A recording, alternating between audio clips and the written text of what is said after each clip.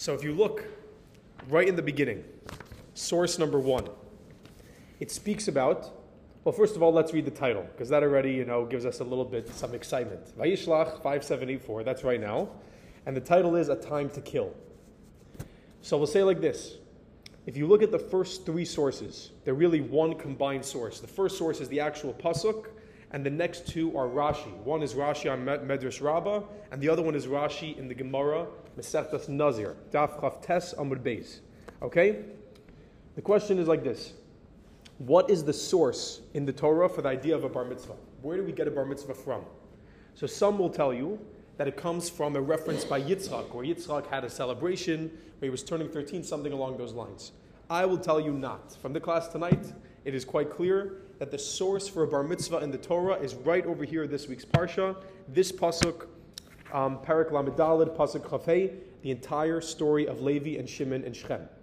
So before we get into this, very, very quickly, we're going to go over the story. Okay? What? 13. 13. So some people say it's a bar mitzvah, but he had a bris. And it's Yishmael. So we're not a huge fan of it. We don't consider it so Jewish. It is significant. But if you look, I'll show you why. I'll tell you, it's quite clear from Rashi.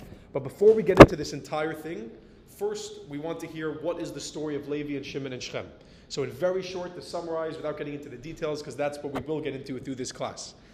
Levi and Shimon, or really the story starts with Dinah, right? The pasuk says that Dinah was going out, she was looking at the girls in the land, and then Shechem, which is actually the name of the prince, he sees her, and he decides he wants to be with her, he takes her, he kidnaps her, he has relations with her, and now he comes to the brothers, and he comes to Yaakov, and he says, I want to marry her.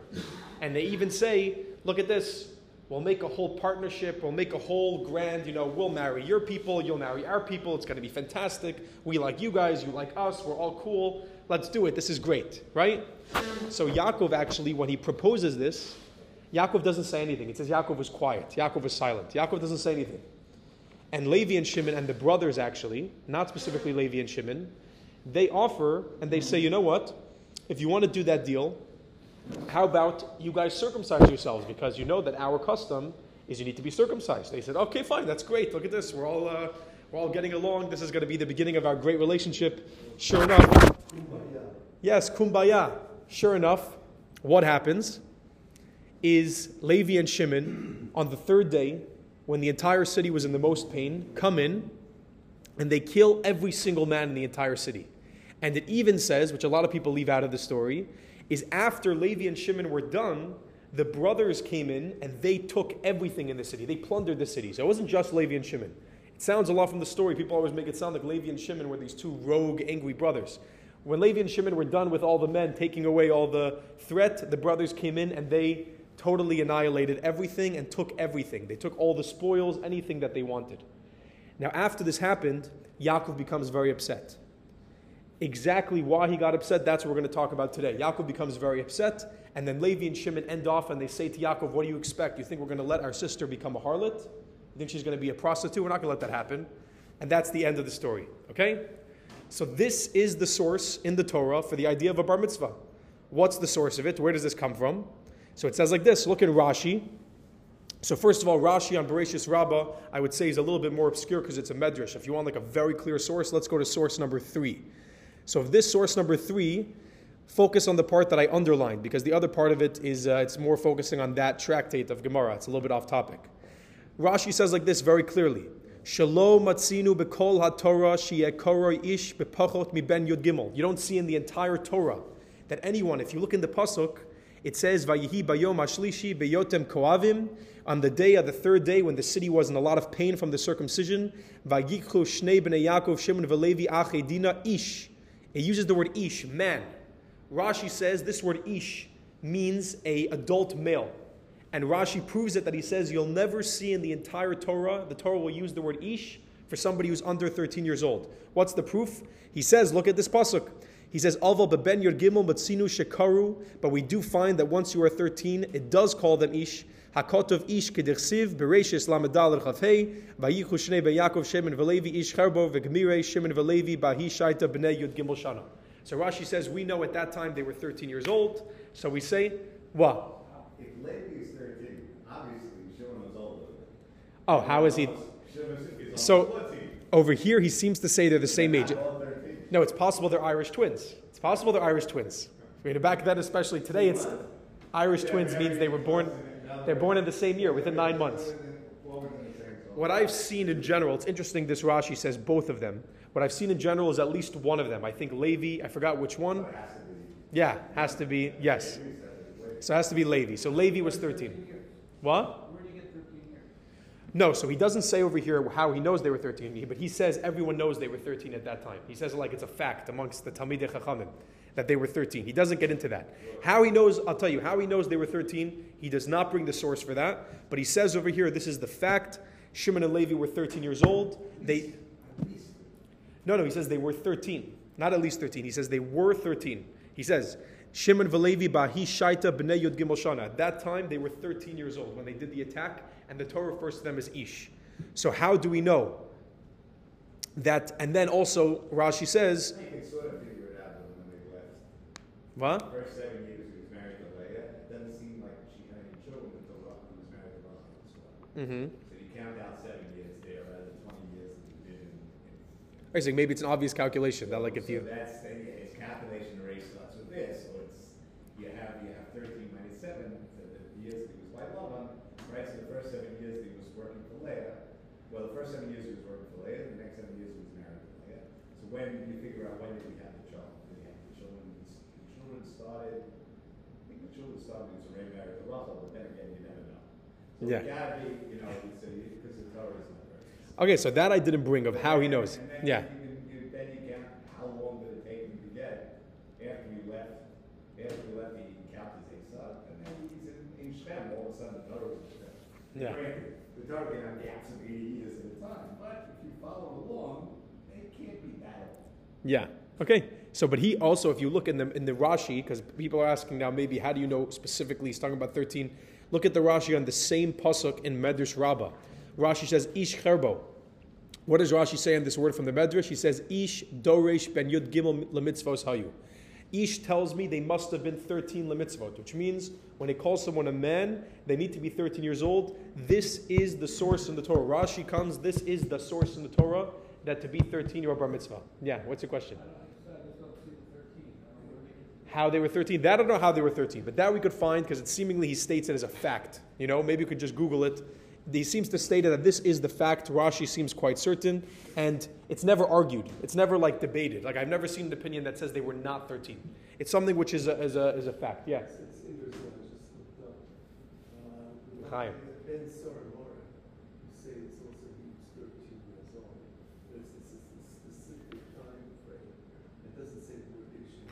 His teens, when he's a troubled teenager. It doesn't show. It doesn't have to look. Well, that could be,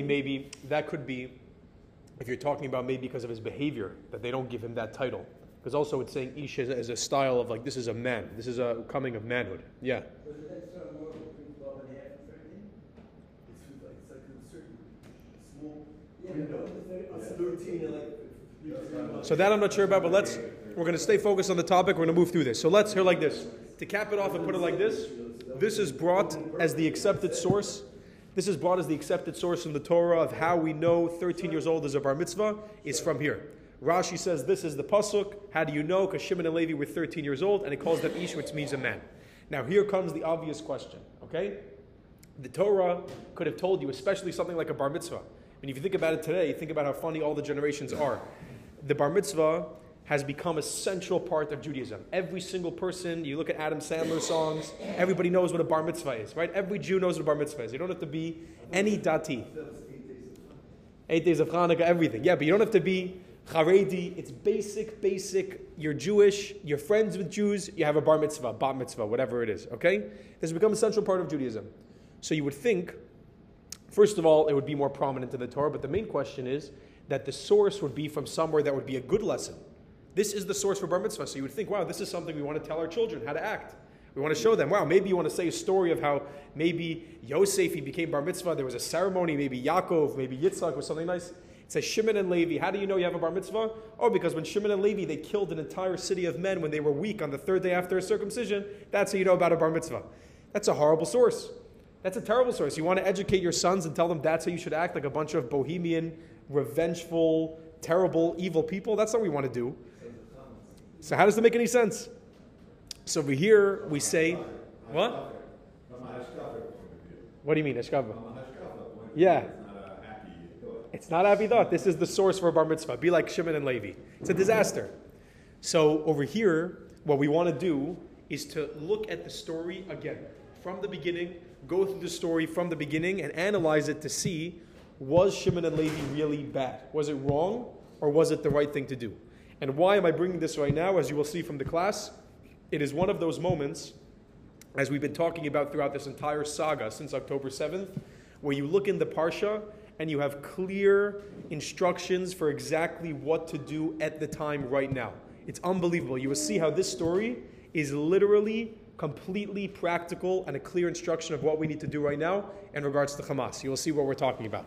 So look in the beginning of the story. It says like this, the first verse, Dinah, the daughter of Leah, source number 4, whom she had born to Yaakov, went out to look about among the daughters of the land. Which, by the way, some people, which I'm not a huge fan of, some people bring this to say that Dinah was promiscuous. You know, she sort of like ended up that way because she was going around, and this is what I mean, she was looking about the daughters of the land. Theoretically, if we follow that progression, Shimon and Levi being 13 years old, Dinah was very young. Could have been not 3. Well, we know, how old was Sarah, or who was it that was married at 3 years old? We know it was 3. Sarah. Rivka was 3. Rivka was 3. So we know it's not far-fetched at that time. Yeah. Famous story is that Rivka, when she's 3 years old, she goes to her father and he says, "No, I think it's time for you to find your shidduch." He says, "I think 3 years old." He says, "Yeah, but I'm in Arshon." Okay, Pasuk Beis, and Shem, the son of Chamor, he takes this girl, this 3-year-old, the Chivite, the prince of the land, saw her and he took her, lay with her, and violated her. Okay? Now here, source number 5 is an unbelievable explanation by the Orach Chaim HaKadosh. Okay? Fascinating, unbelievable. So he looks at the words Nasiya Aretz, the prince of the land. He says, Nasiya Aretz, Shechem's position in the community was the reason that nobody came to Dinah's assistance when she cried for help against being raped.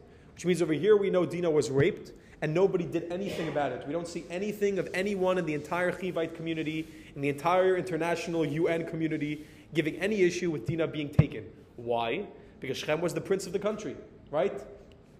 V'yahargu kol zachar, and they killed every single male. Why did they kill people who had not actively committed a sin? The Orach Chaim asks, why did they have to kill all the men? Shechem was the one who took her. Why do you have to kill every single man in the country? It doesn't make any sense. So he says like this, first kill Shechem, and then go and kill all the men. At least first kill him. Like, why would you go and kill every single man in the country? So he says like this, actually the sons of Yaakov did not intend to kill anyone except the guilty party. However, all the inhabitants formed a human barrier to protect their king and prince. As a result, the sons of Yaakov were forced to kill the townspeople under the heading of killing a rodef, a pursuer, someone who endangers the life of the avenger. When the Torah states that they killed all the males, this means that they succeeded in killing Chamor and his son only after killing the other males in the town. Had they not done so, they could not have executed someone who was guilty of death. So what does he say? They were aiming for Chamor and Shechem. The problem is that the entire town formed a human barrier. There's the only way they could get to them. They had to kill everyone else in the way. Another reason, in addition to this, they killed all the males in the city, was that they had all been accessories to the crime by keeping Dinah captive after the rape. This was tantamount to kidnapping. According to the Noahide laws, according to the Sheva Mitzvahs B'nai Noach, which we know every single human being on the planet is obligated in, the penalty for kidnapping is death. Gentiles are not guilty of the death penalty for sleeping with an unmarried girl. So what was the reason why they killed him? Was for 2 reasons. Number 1, they physically had no choice. They were coming to get Dinah, and all the men had formed a human barrier. The town had formed a human barrier. Number 2 was because they kidnapped them. Now, I don't know about you, but when I read this, I got the chills, because you read this, and you literally have exactly what we're talking about today. The people who were kidnapped, the people who were raped, the fact that there's a human barrier around all the hostages, around all the soldiers, around the ammunition, the fact that everybody is complicit in the crime. Meaning if you look, people will say, and people are debating, when you look at the streets of Gaza, you don't know who's the one who's part of it, who's the one who's actually cheering yes, who's the one who's forced. I'm not somebody who's saying every single person is guilty, But if you look at the town, you're not seeing people all of a sudden rebelling against Gaza. You're not seeing people stepping up and doing anything about it. You're seeing people who are all part of the crime. When Israel releases prisoners, everyone's standing in the street and they're screaming, I don't know what, some Arabic excited about something. Over here, the Aruch Chaim says, anybody who's complicit in the crime of kidnapping from the Sheva Mitzvahs Ben Noach is Chayiv Misa. Continues the Rambam, source number 6, halachically speaking. Why was it good that Shimon and Levi killed them? That according to the universal Sheva Mitzvah Ben Noach as well, Shechem and his nation were guilty of capital crime for not fulfilling the 7th law of the Sheva Mitzvah Ben Noach, which is to establish courts of law and a justice system. Okay? So I don't know if Gaza has a justice system. It doesn't seem like it does to me. So that would seemingly also put them under the category of going against Sheva Mitzvah Ben Noach.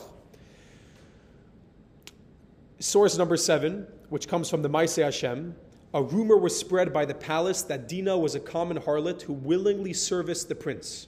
This could be inferred actually from the words of Shimon and Levi themselves. When they responded at the end of the parak, when Yaakov rebukes them, they said, should our sister be treated like a harlot? Meaning, should we have allowed the rumor that was being spread that Dinah is a harlot to go unanswered? Now, I'm not saying they're calling them a harlot, but I don't know if you've seen one of the most, meaning, and generally speaking, my personal, very personal approach when it comes to these times is try to think about everything rationally. Try to not get too emotional, right? So a lot of times we say anti-Semitism. This is anti-Semitism. That's anti-Semitism. And sometimes we throw the word around. But then you see something that happened in this modern time, which to me this was a reference to from Maaseh Hashem, was the fact there was a woman who works in, I believe, one of the universities in Canada. And her job is to be on the staff who deals with when girls are raped or if girls have any, if they're forced in any kind of way in that area, where she's supposed to be the woman who stands up for them. She signed a letter saying that no Israeli girls were ever raped in the entire process. There was no any sort of sexual crime. Which, the reason why to me that's so absurd is, number one, even if you're going to say yes or no, how could you possibly know? How could you possibly know yes or no? To sign a letter, meaning, I do know as a kid growing up, Esratay Ani Maskar, I was a huge fan of the show Law & Order SVU. Okay, I don't know if you ever heard of it. Law & Order SVU. Law & Order, you know Law & Order? So they have a specific Law & Order, which is SVU, okay? Which is basically, they deal with a lot of these crimes. I don't know why we watched this one. My sister watched it, and I started watching it, and it was very addicting. Yeah, but no, this one's Law & Order SVU. It's a specific type of Law & Order. Now I'm thinking about it. It's a little bizarre, but my sister liked the show. So in this show, they show you how, in general, one of the biggest problems that they have in the world with sexual crimes is that people are not believed, right? Because it's not something, in a way, you could say for a fact. You could say, oh, maybe you have proof, but maybe you consented, and then nobody knows. So for the fact for someone to say from across the world with no evidence that it didn't happen, when they know that their whole job is in order to promote women being more comfortable coming out and sharing their stories, is a crazy thing. And I thought about this. It's an unbelievable thing when you think about it. It's really mind-blowing. So over here, the Maaseh Hashem says, this is what they said. When Dinah was captured, they said, oh, she wasn't captured. She went willingly. What are you talking about? So that sort of blew my mind as well, the way it correlates to the modern time. Source number 8 as well, the Sefer HaYashar, Shimon and Levi were fighting in self-defense, which means, similar to what we have today, you're going to let a nation sit on the border of you that absolutely, not just says, now we know that they want to kill you. That's self-defense. So you're going to sit there and say, oh, we're going to stop, we're going to have a ceasefire so that they could build up in 5 more years, or they could come up with a new plan with Iran in 10 more years. Who knows? It's not an option.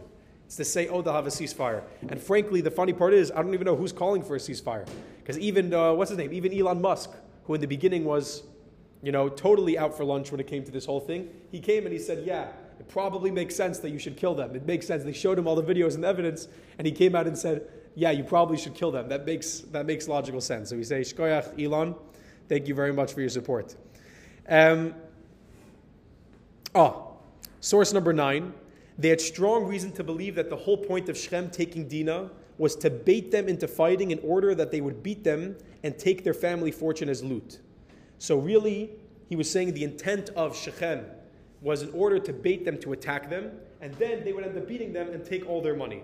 So that was one of the ideas which is brought up by the Medrash Lakach Tov. And the last source we're going to say before we get into the next part, we'll stop for questions, is source number 10.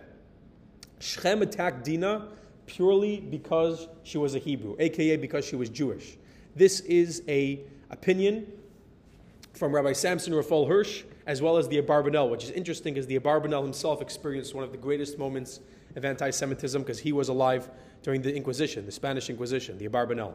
So it's interesting that he writes that. So what's the reason why Dinah was attacked? Was not because she was the most beautiful girl in the land. It was because she was Jewish. So Shem decided she's going to be, because she's Jewish, anti-Semitism, that's it. I'm going to pause this over here first. We are stating right now, from all the sources that we just brought in, to give it very clear, is that what Shimon and Levi did was absolutely the right thing, and it's absolutely something that we want to teach our 13-year-olds when they become bar mitzvah. Why specifically do we want to teach them this story? Meaning not just are we explaining now how they were vindicated, not just are we explaining now how they were right to do what they did, but we're trying to explain now specifically this story, how it's actually an amazing lesson for a 13-year-old boy. That's what we're going to end off with. Now you have to wait till the end. Now the question is, yes, now we have proven from all these different sources, from the Rambam, from Rashi, from Rav Samson Raphael Hirsch, from the Or Chaim, that Shimon and Levi were vindicated. What they did was fantastic. We need to teach this to our 13-year-old boys. The question is, Daddy wasn't so happy about it, right? Hopefully you'll discuss the Ramban. We are going to start to discuss the Ramban. Here he comes. Here comes the Ramban. So Yaakov was not a happy camper, right? So the question is, how could you say this is a good story if Yaakov was so upset? So here we go. Source number 11. And Yaakov said to Shimon and Levi, you have besmirched me. And that's when you know that Daddy is upset. When he uses the word besmirched, you know that's really something big is happening. You've besmirched me, making me odious among the inhabitants of the land. If we're translating this, basically, you've ruined my reputation amongst the people. What? Havisheni, you embarrassed me. No. Havisheni is the Odious. Odious. That's a good odious. Hartani is the first one, this first one. Okay.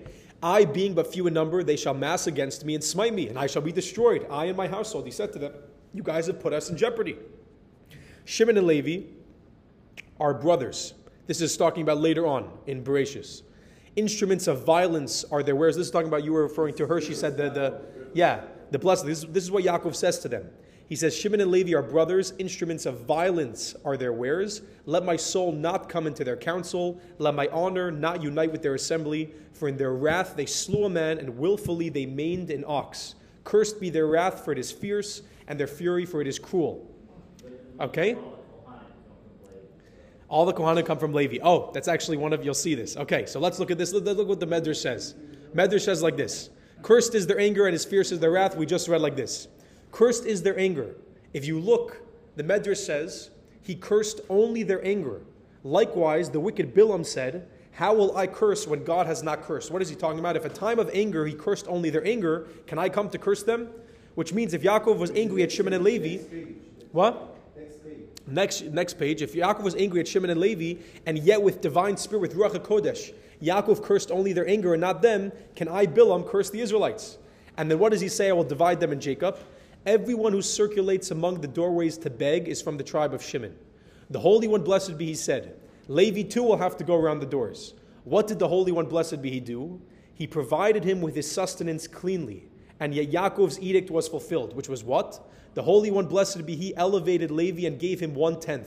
And he circulates and says, give me my portion. That is why it is stated, I will divide them in Yaakov. So here we see in the end, the curse of Yaakov and his blessings. Hashem took it. He fulfilled it with a blessing. Think about this. Levi has automatic parnasa. Not just automatic parnasa when the Jews are doing well, meaning if you do the math, 1/10, that's pretty good. That's pretty good. Levi for free. And Levi doesn't have to do anything. Levi has to be a Kohen. He has to do his service. But he never has to worry about parnasa. He always gets 10% of all the Jewish people. So think about how Hashem took the curse. They have very job. What, the Kohen and the Levi? Yeah.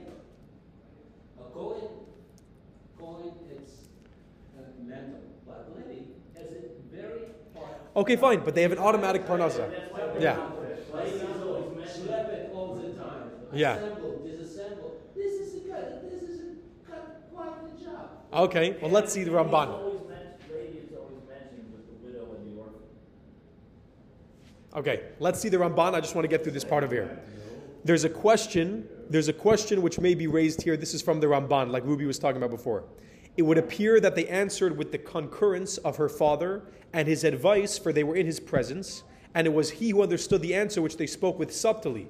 And if so, why was he angry afterwards? Which means, just to explain what he means over there, the Ramban is saying what happened was in this whole exchange was that the brothers, they hatched their plan. Shimon and Levi hatched their plan that they're going to get them circumcised, whatever.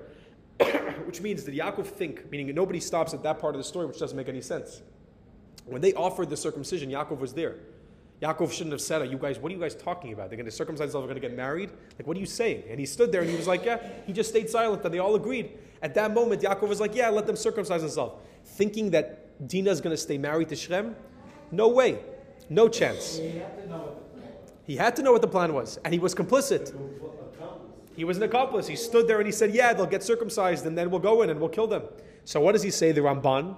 Moreover, it is inconceivable that Yaakov would have consented to give his daughter in marriage to a Canaanite who had defiled her. For sure, someone who had raped her. Maybe, but no question. Now, surely all the brothers gave that answer with subtlety, while Shimon and Levi alone executed the deed, and the father cursed only their wrath. But what? She was already raped. She was an impure girl. So that he was afraid that she might not get married anywhere else. So that I think Levi takes care of. No, it's Shimon or Levi who says, I'll marry you. Who says, I'll take you and I'll marry you. Shimon or Levi ends up marrying Dinah. That's what it says. That Shimon or Levi said to Dinah that she was worried that she wasn't be able to get married. And Shimon or Levi said, I'll marry you. Which back then, there wasn't so many options for shidduchim. The parents were the shatranim, the parents, the wedding planners, the flower arrangers. There wasn't a lot of choices for other people to get married to. So Shimon or Levi, I forgot which one. Yeah. Well, back then, they had that was all the Hebrews. That was everyone they had, And there was no halacha of not marrying your sister at that time. So. All the times with Yaakov and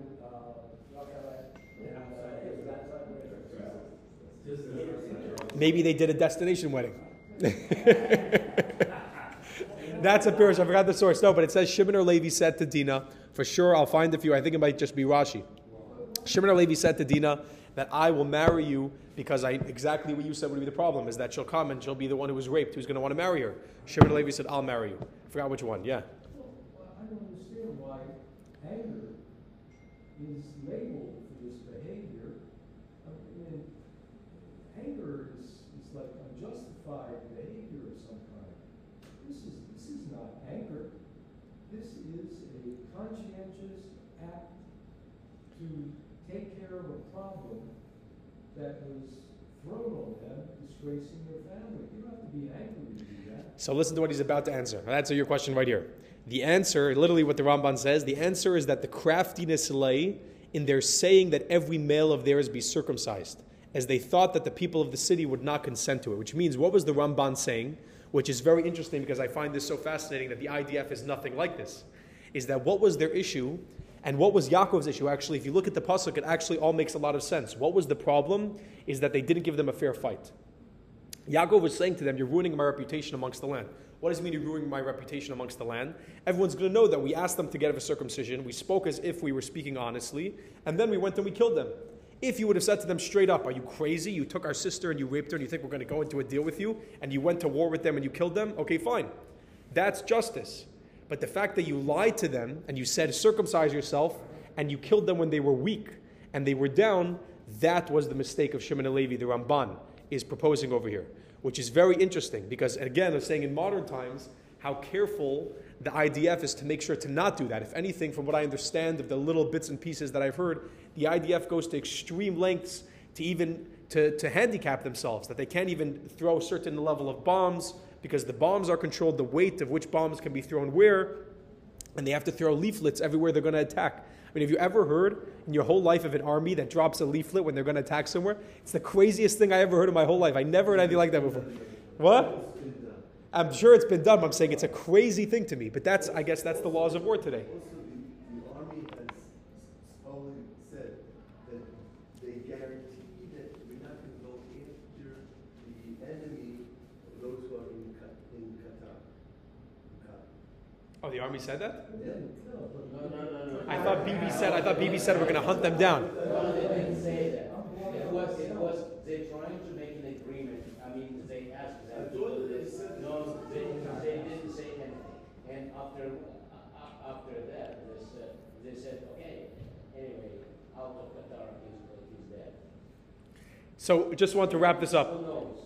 If you look at most poskim, if you look at most commentaries, the Rambam, Rashi, Samson Raphael Hirsch, the Abarbanel, all across the spectrum, you will find the general consensus is that what Shimon and Levi did was absolutely justified, and the only part, if you want to nitpick, was the way that they did it, and the fact that they lied and they tricked them, and then they killed them when they were weak. They should have done it honorably. And that was really what Yaakov was saying to them, is that now you dishonored me amongst the people of the land, is because now the people of the land are going to say, I'm a liar.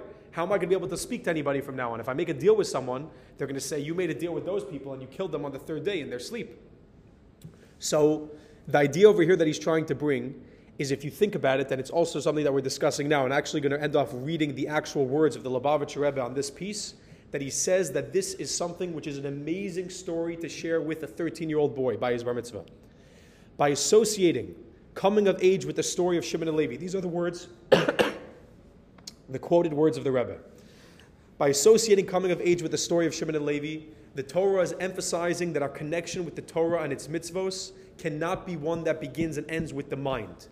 Shimon and Levi put their lives at risk. There was reason to say that they should have remained passive and let the matter go by. Meaning, just to pause and think about it for a second, whose job do you think was easier? You think it was easier to be Yaakov and the brothers, who said, oh, Dinah was captured, she was raped, and she was kidnapped, but, yeah, what are you going to do? It's a country. Or to be the two brothers that went in and took on an entire country. If you look at it from the outside, whose job do you think was more difficult? It's not hard to figure out the answer to the question. Nevertheless, their inner sensitivity to moral values would not let them remain still. Seeing an outrage, they realized they had to do something no matter what the danger. Why is a person prepared to risk his life for his values and principles? Because that is who he really is. His true I is not his individual self with his wants and desires, but his soul, which is an actual part of God. Since Israel, God, and Torah are all one, when a Jew sees the Torah's values are being flaunted, he should be touched to the core of his soul, which means when a Jew sees that moral values against the Torah, values against his people are being desecrated, he should not be able to sit idly by. He should have to attack. There's no way he could let it happen. And it should not be an issue that merely causes him pain. He should be prepared to do something about it, even if it involves self-sacrifice. This is a fundamental lesson that every bar mitzvah boy must learn. So which means right now, to sum up what the Rebbe was saying and really everything that we're talking about tonight, a bar mitzvah boy should know, and especially you see in Israel, every bar mitzvah boy does know. It's not even something, sadly, we actually see the reality right now, is when something happens, when you have your people kidnapped, and you see the nations of the world are not doing anything, it is your obligation to stand up and say, I'm going to do something about it. And you might say, oh, that's wrong, it's anger and everything. It's much easier to not do anything. It's much easier right now and much more comfortable for everybody right now, especially once the ceasefire started, to say, let's keep the ceasefire going. Everybody, no more war. The airlines will come back. We'll have British Airways and Singapore Airways. Everything's going to go back to normal. And we'll just keep it peaceful for another 20 years, hoping that they don't attack. It's easier to do that. To go in and say we're not going to stop until the job is done is much more difficult. To say, it's not to do. No, to go and to act. To do. Oh, to do. Exactly, to do it.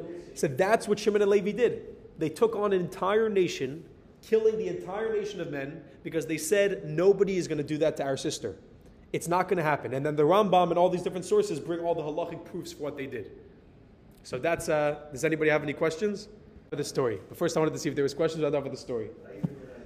Raven Deriven. It is actually it's a Hasidic story. It's not about any Hasidic Rebbe or anything, but it is a story from Russia. There was a soldier in the Russian army, and he was part of the Cantonistim. You know what the Cantonistim were? The Cantonistim were Jewish Cantonistim. The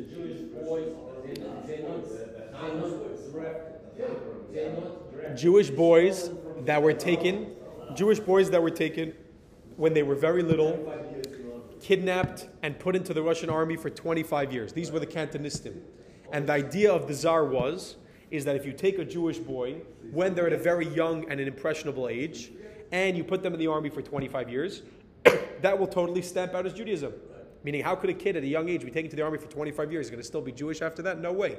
So, that's it. And that's how we'll end the Jewish people. Of all the different solutions, the different final solutions that have come throughout Jewish history for the Jewish people, this was the solution of the Russian Tsar. One of these types of soldiers was in an inn, by a bar. He's sitting by the bar, and in comes the Tsar. Why did the Tsar come into the bar? The Tsar would like to go around and to see what the townspeople were talking about. He was a paranoid guy, and he wanted to hear what they were saying in the streets. Were they talking about him? What were they saying about Russia? What was the word on the streets? So what would he do? They didn't have TVs back then. Nobody knew what he looked like. He would go and wear plain men's clothing, and he would go and hang around the streets to hear what people are talking about, and that's what he would do. So he sits down next to this soldier, and they start drinking. Two Russian guys, they're drinking. The Tsar takes a drink, he takes a drink, and all of a sudden the soldier smacks him in the face, the Tsar in the face. And he says, you don't know the rule? And he says, why you smack me in the face? He said, you can't. He says, when I put down my cup and it's empty, you have to pour me right away. He said, you went to pick up your cup. He said, the second I put down my cup and it's empty, you have to pour me more vodka. That's the rule in Russia. He says, okay, fine. And they're drinking together, they get plastered, these two guys. Sure enough, they're done all the vodka, they drink all the vodka that they bought, and the soldier and the Tsar have no more money on them. Excuse me. So the soldier says, I'll take care of it. He goes to the innkeeper and he takes out a mashkin, he takes a collateral. What does he do? He gives him his sword. Right? He wants to have a real collateral, so he gives him his sword, and the innkeeper gives him a bottle of mashkin. And the Tsar, he has no idea that it's the Tsar sitting there. The Tsar sees this soldier. It's the equivalent of today of an Israeli soldier giving away his gun. You totally usher. Midaraisa, you can't give away your gun. Right? He gives him the sword. So the Tsar thinks to himself, wow, this guy. And he looks and he sees on his uniform exactly which battalion he's in and everything. And he says, you know what? We're going to teach him a lesson. The next day, the Tsar calls a surprise inspection of this group, of this battalion. He comes to the battalion. They're all running around. I don't know if you guys had this in sleepaway camp. They had something called pre-Shabbos inspection lineup. Yeah, that was like the closest us spoiled Americans ever got to anything like this.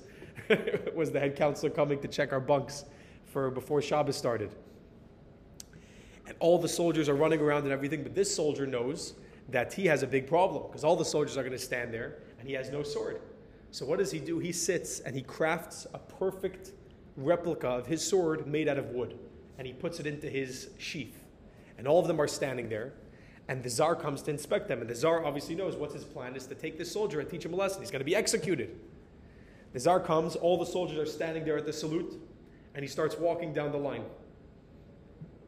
And he has a plan. And he goes up to the soldier standing next to the soldier that we're talking about, and he says to him, he says, your button is not shined properly. He gets so angry, the Tsar starts freaking out, and he tells the soldier, the one who has no sword, he says, take out your sword right away and kill this man, execute him. He stands in front of the Tsar with such disrespect, he doesn't have his button shine, he says, kill him. So he knows the soldier doesn't have a sword. So the soldier said, right on the spot, right, literally off the cuff, he says, Tsar, I would never doubt you, I would never say you're wrong, but if God thinks that this man is innocent, he's going to turn my sword into wood.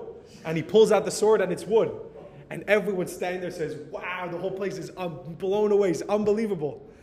And the Tsar leans in and he tells him, I know exactly what you did. I'm sure you recognize me from the bar.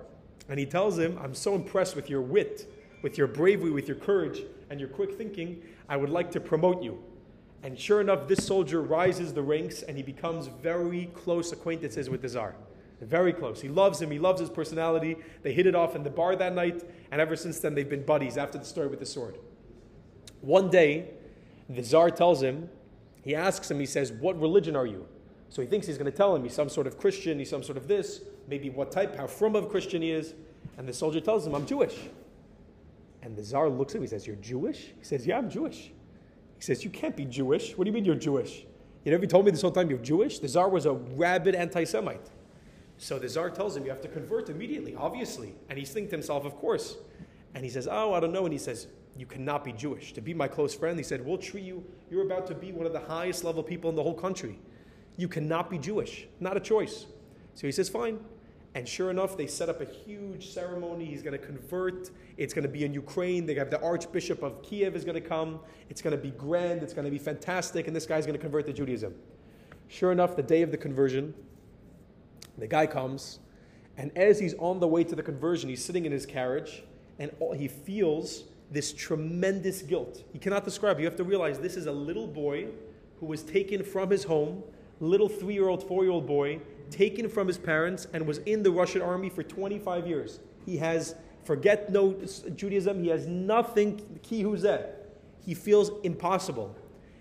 He jumps off the carriage, he runs, he jumps into a waterfall, into a stream, and he says, Shema Yisrael, Hashem Elokeinu, Hashem Echad, and he gives up his life. And the Tsar hears about this and he says, what a fool, what an idiot. But we know the story, the idea of the story is that there's something that every single Jewish person has inside them which you cannot put a value on it, you can't describe it. It's something which is literally a piece of God. And it's something which we all have. And when something is happening to us which is against our people, which is fundamentally against who we are, we stand up and we rise to the challenge. And I have to say, I think one of the most unbelievably inspiring things that the Jewish people have today, that we have not had for hundreds of years, for thousands of years maybe, is to have an army of such brave soldiers. Meaning every time we were attacked, usually it was just we could daven, and then the country either would help us or they wouldn't help us, and we would just get pogromed, and that would be it. Now we have the opportunity to fight. We have the opportunity for our soldiers to go in and to fight back and to take care of business. It's an unbelievable thing. Baruch Hashem. And to see it, it's really a tremendous moment. So God willing, L'chaim, that whatever needs to happen is going to happen in the best way, with the only revealed brachas, only seeing good stuff.